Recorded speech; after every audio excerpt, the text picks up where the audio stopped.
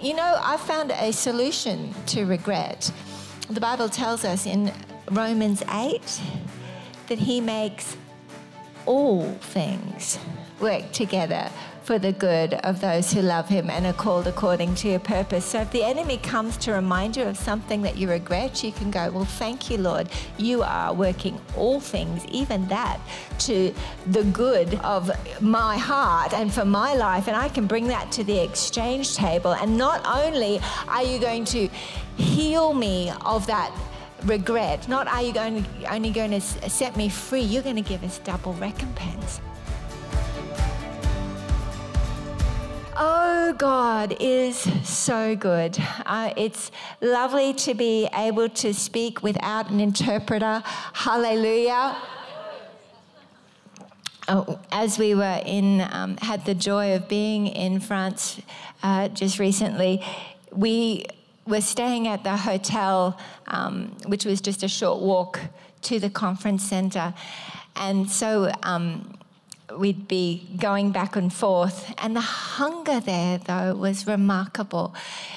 It got to the point, because as we're walking up and down the street, people would just be coming and asking for prayer and being delivered in the foyer or on the street and being slain in the spirit, that I had to try. I couldn't actually walk back just with me and Em, or if Tom stayed for every session, and I'd go back and have a bit of a rest every now and then, but I'd have to take a catcher with me up on the street, because otherwise Emily and I'd be having to catch people. And if I couldn't get a catcher, I'd just have to avoid eye contact, because I knew I couldn't pray for them without God moving, and which is so exciting. And to see the deliverance that God was just spontaneously doing was so exciting.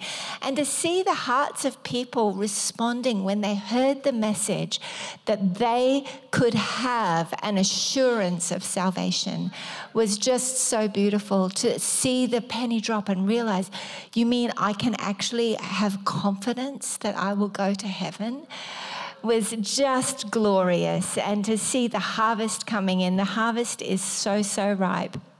One night in worship, I saw a door that was so tall and so huge that I couldn't see to the top of this door, this big wooden door. And then I saw a huge key. And the Lord spoke and said, it's the key of David that's unlocking doors that no man can open, and closing doors that no man can shut. And it's bigger than you can yet imagine. And I really believe the Holy Spirit wanting to invite us to press in deeper to this revelation of the key of David. The key of David, when I look at it, is the relationship that David had with the Lord. If I compare Saul and David, you never read the Psalms of Saul, but you do read the Psalms of David, because Saul, he had a technical relationship to God in that he would speak to the Lord through a prophet, or through a medium. He was trying to get direction. He believed in God, but he didn't have his own personal connection with the Lord. But David, as imperfect as he was, and we should remember, sometimes when we talk about the great men and women of God, when we talk about the great revivalists, we will hear about the great exploits, and that's just what God does. He loves to talk about the good things he's done. But sometimes we forget that they are human, that they were human people who had their own struggles, their own difficulties. They had weaknesses, they had trials, they had times of discouragement. But as we look at the life of David, the key that he had there, and I look and I see, David, and all that he went through and all that he did, the Lord's delight to establish him and the house of David, causing the King of Glory to be born in the line of David. It's just significant. The tabernacle of David, everything about David. And yet Saul was disqualified from and had the kingship and the line taken away from him for initially he he went ahead of the Lord, and he did the sacrifice that he was commanded to wait for Samuel to do. But then, even then, when he was confronted, instead of humbling himself and going, oh yeah, that was wrong, he justified himself. And then again, when he sinned against the Lord and was then confronted, his heart, it wasn't tender like David. David sinned and he made terrible messes. He made big mistakes, but he always maintained this tender heart of repentance toward the Lord. He maintained this recognition that everything comes from you, God, that I don't have to hustle to try to have things happen. I don't have to convince anybody. You are my source. And David knew that when he had nobody else, and he literally got to a point where he had nobody else. His wives and children had been taken. The city had been burned. His king and mentor was trying to kill him, Saul, and the army that he was anointed and called to lead was being led to chase and hunt him down. And then his best friends started talking about stoning him in their distress and their grief. He had no one. And the Bible tells us that David encouraged himself in the Lord, his God. My favorite word there in that sentence is his God. It was his God, not just the God of Israel, not just the God that they serve. It was his God that he'd known from his youth, his God that he'd talked with in the wilderness, his God that had been with him through the trials, through the ups and through the downs, his God that he would write about in Psalm 27 to say, one thing I have desired, this will I seek, that I may gaze upon the beauty of the Lord, to dwell in his temple. Hallelujah. It's the same key that Stephen had when he was being stoned. As they were hurling insults at him and getting ready to kill him, it says his face shone like that of an angel. I see Jesus standing at the right hand of the Father. That is the key of David. That's a door that no one can close on you. Nobody, nothing, no situation, no circumstance can shut down that free flow of the oil and the wine, the presence of God, the river of heaven that flows from the throne of God. In that place, when you know how to find him, when you've got nothing and no one else, I tell you, you don't even have to be forsaken. The reality is you are a complicated person. I am definitely a complicated person. And there is actually nobody on the planet that fully understands me, not even me. But God. He understands me. He completely gets me. And he is the one person, the one that is on call 24/7, thinking thoughts about me that are too numerous to be numbered, continuously wanting to pour in love into my life beyond what I can cope with 24/7. Ready to love us. And I believe that as we learn what it looks like to tap into this river that flows from his throne, to cultivate this magnificent key of David in our lives, we are going to see the door to the harvest field. We're going to see the door to the nations, the door to the things that the Lord has promised, open in such a big way that no one and nothing can shut it down. Hallelujah. In the name of Jesus, everybody said, amen. Hallelujah.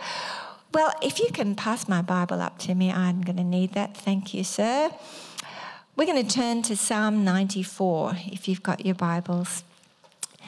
Now, they're not quite sure exactly who wrote Psalm 94. If you ask me, it sounds a lot like David. Praise the Lord. But either way, I want you to have a look at this.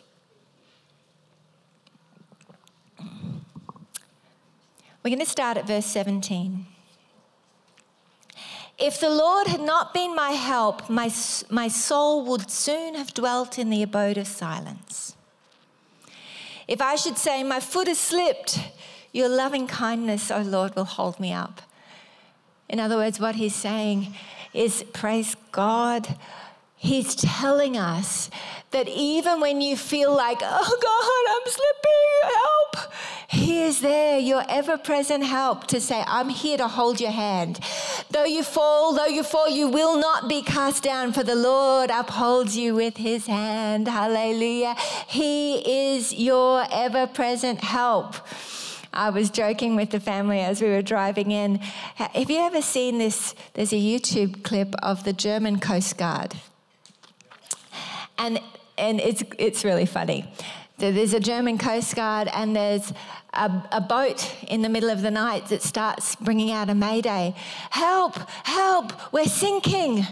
And the German Coast Guard's going, this is the German Coast Guard, what do you need? Help, help, we're sinking. He says, what are you thinking about?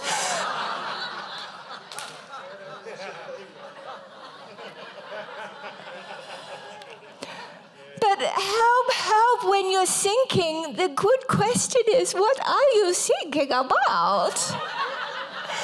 Because where your focus is where your strength comes from. And if your focus is on the, I'm sinking, you are going to continue to get stuck in the mire. I believe the Holy Spirit wants to help you. The next verse here says, when my anxious thoughts multiply within me, your consolations delight my soul. We got back and we had some mold multiplying in places it shouldn't. Anybody else had this problem with the abundance of rain? Praise the Lord. But no, when your anxious thoughts start to multiply, instead of going, help, I'm sinking, and thinking, I'm looking at this and what's going to happen, God does want you to call out to him and say, help, God. Be honest with him and recognize that as you call to him for help, he is there saying, though you may feel like you're slipping, though you may have slipped, I will not let you fall. I will uphold you with my righteous right hand. I've got so many scripture and songs going through my head from when I was a child. Though he fall, he will not be cast down. For the Lord upholdeth him with his hand. It's the truth. And then as I sang it, Tom was able to supply all the rest of the words. He's got an incredible musical memory. The steps of a good man are ordered by the Lord, and he delighteth in his way. Though he fall, he will not be cast down. For the Lord upholdeth him with his hands. I apologize for anybody born after 1980. Hallelujah. But it's actually scripture. I think it's Psalm 37. And the Lord wants you to know that when you feel like you are being overwhelmed, because there are times, I tell you, even last night, I was jet lagging. And so was Tom. I could hear him tossing and turning, and he just gave up at 4:30 and decided to get up. God bless him. But I kept trying. I'm going to get to sleep. But I had a lot of time to pray. So a lot of you have been prayed for multiple times last night. Because I figure if I'm going to be awake, I might as well be praying. But sometimes when it's late at night and I'm really tired, it can be difficult to battle off negative thoughts. Has anybody else ever had this issue? It's like it's in the dark. I'm coming after you in the dark. He's sneaky. He does. He's like, oh, it's dark. I'm going to scare us some more. You're sinking. And then you have to say, what am I thinking about? I have to think about it. I'm not going to think about that. No, I'm not going to think about that. No, I see you. I want to turn the light on. I know you. Your name is fear. And I will not have you. Let's turn, if you want, for a moment to 2 Timothy chapter 1. Praise the Lord. I'm just going to read it from the beginning because it's really good. Paul, an apostle of Christ Jesus by the will of God, according to the promise of life in Christ Jesus, To Timothy, my beloved son, grace, mercy, and peace. Hallelujah. Grace, mercy, and peace. Grace, mercy, and peace from God the Father and Jesus Christ our Lord. I thank God, whom I serve with a clear conscience, the way my forefathers did, as I constantly remember you in my prayers night and day, night and day. Praise the Lord. Longing to see you, even as I recall your tears, that I may be filled with joy. For I'm mindful of the sincere faith within you, which first dwelt in your grandmother Lois and your mother Eunice, and I'm sure that it's in you as well. You know what? God loves He loves you. He loves you, and He wants to encourage you. And He wants you to generationally pass on that same sincere faith through the generations. Hallelujah. And God values it. He sees it. He loves it. And He wants you to pass it on through discipleship. He wants you making sons and daughters in the Lord, sharing your faith. Hallelujah. For this reason, I remind you to kindle afresh the gift of God which is in you through the laying on of my hands. Other versions say, I remind you to fan into flame the gift of God, or to stir up the gift of God. Josh, you were with us when we were down at the Gold Coast, and I'd say something and someone over here would say, Jesus. Someone over here would say, Jesus. And it would be inevitably followed by someone over here saying, stir it up. Every time I read this scripture, I think of stir it up. Hallelujah. Jesus, Jesus, stir it up. But the truth is, it's you and I that are responsible to stir it up. And I love it. But today, we've come from summer in the Northern Hemisphere to it's silly cold. Brisbane, Queensland, apologies to Tasmania. We don't even understand what you're going through. But for us here, yes, we understand also the Kiwis. Yes, you are a different breed. But here in Queensland, we don't understand cold. And so it hits 7 degrees and we're like, are you kidding? Are we still alive? It's 7 degrees. And so I got up this morning and Tom, who's been up since 4:30, had started a fire, which is awesome. And I kept it going all day long. So I understand this stir it up. You know, when the fire's going, it gets a good bed of coals. It still, though, goes and burns through the fuel. So you need to put another log on the fire. I tell you, my life's a musical. I got a song for everything. But you need to put more fuel on the fire. And then we've got these bellows that I put, and I breathe with the bellows on the coals until the flames burst up and it catches alight again. And throughout the day, I've got to keep feeding it. I've got to keep doing the bellows, and the fire comes. This is what the scripture is saying. It's saying, kindle, stir up, fan into flame the gift of God which is in you through the laying on of my hands. And that's fascinating. What is this gift of God? I love the laying on of hands. I have received a whole lot of the laying on of hands and done a whole lot of the laying on of hands over these last 6 weeks or so. I've been with Randy Clark, and I tell you, he was absolutely on fire. And then Jean-Luc, the Holy Ghost, I have never seen a man as possessed by the Holy Ghost as that man. It was just incredible. Tom said he was feeling electricity all through his body just as he had hands laid on. First time he's ever really experienced that in a physical, powerful way like that. And there is something that happens as we stir one another up, as we encourage each other, as we have this powerful laying on of hands. There's something that happens as a gift is imparted. And you might ask, well, what is this gift? Well, I've got the gift of prophecy. You might move in healing. I heard wonderful testimony about people getting saved this week. Loretta, I'm just loving what the Lord's doing through you.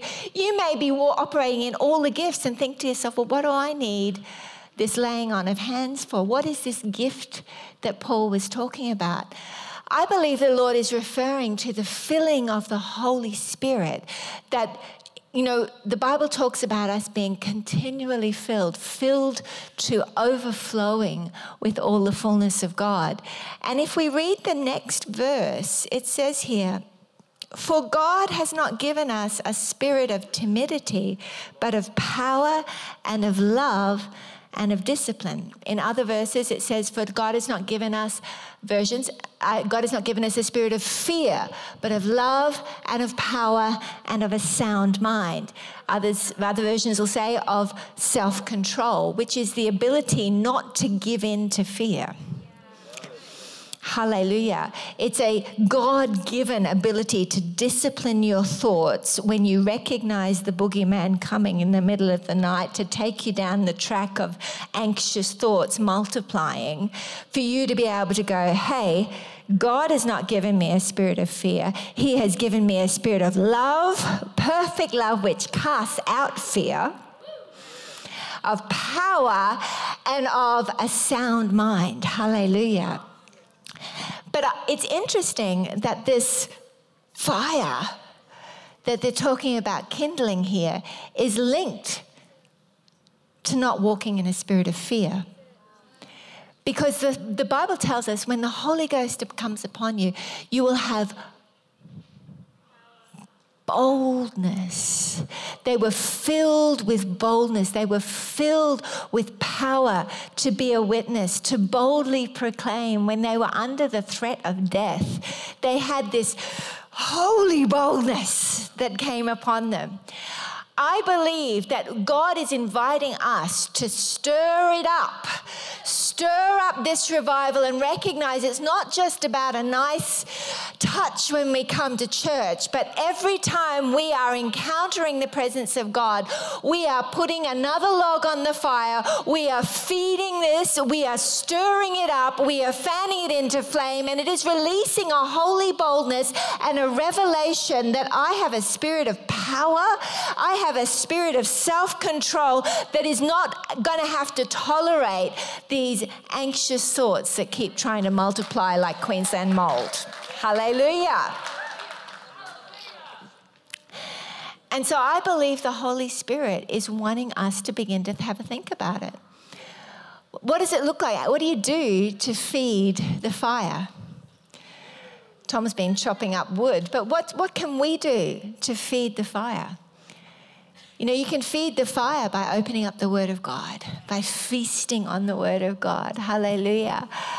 You can feed the fire by asking the Holy Spirit for encouragement, for help, and He'll speak to you a word. He'll bring to your remembrance the things that the Lord has spoken to you. You can fan the fire by intentionally opening your mouth and praising God, like Paul and Silas in the prison. I tell you, they stirred it up.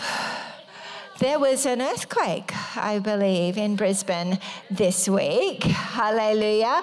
But I believe that there is a glorious earthquake of the power and the presence of God that's going to be released as the people of God give themselves intentionally to opening their mouth and singing, opening their mouth and worshiping, opening their mouth and praising God. Hallelujah. There's many things that you can do to stir it up. But if you are struggling with negativity and fear or condemnation or thoughts that are going to have you try and beat yourself up and live in regret. Anybody recognize any of these boogeymen that come in the middle of the night? Yeah, it comes with all sorts of offerings. Here, let's think about, if only you'd done that, or if only you hadn't done that. I found a solution to regret. The Bible tells us in Romans 8 that He makes all things work together for the good of those who love him and are called according to your purpose. So if the enemy comes to remind you of something that you regret, you can go, well, thank you, Lord. You are working all things, even that, to the good of my heart and for my life. And I can bring that to the exchange table. And not only are you going to heal me of that regret, not are you only going to set me free, you're going to give us double recompense. Hallelujah. Going back to this scripture in verse 19, when my anxious thoughts multiply within me, your consolations delight my soul. The good news is that when God speaks and you cry out, help, help, I'm sinking, he will give you the help that you're looking for. He'll bring to your remembrance the scripture. He'll bring to your mind a word that'll encourage your heart. But that word is not designed just to settle you down and calm your fear. God doesn't just want you not being afraid. He wants you to recognize that those words, those consolations, are meant to delight your soul. And for me, as I'm looking at this, I'm realizing that sometimes I take what the Lord gives me when I cry out, help, help, I'm sinking. God will bring me a scripture, or he'll bring me a word and I'll go, yeah, that's right, that's good. Okay, that's good. And I'll leave it there. And not realize that actually that word is an invitation for me to fix my thinking on. And as I look at it, not only receive supernatural peace, supernatural love that casts out fear, but he wants me to drink it in, to meditate on it, to recognize it not just as a life preserver, but an invitation into a banqueting feast of delight. I want to close today's program by leaving you with this thought. Are you believing God for a miracle, but haven't seen it happen yet? Here are 4 things that have really helped me. Number 1, stand on his word. Know that it is his will for you to be healed. Find a scripture verse that really speaks to you and declare it. I like Isaiah 53:5. By his stripes, we are healed.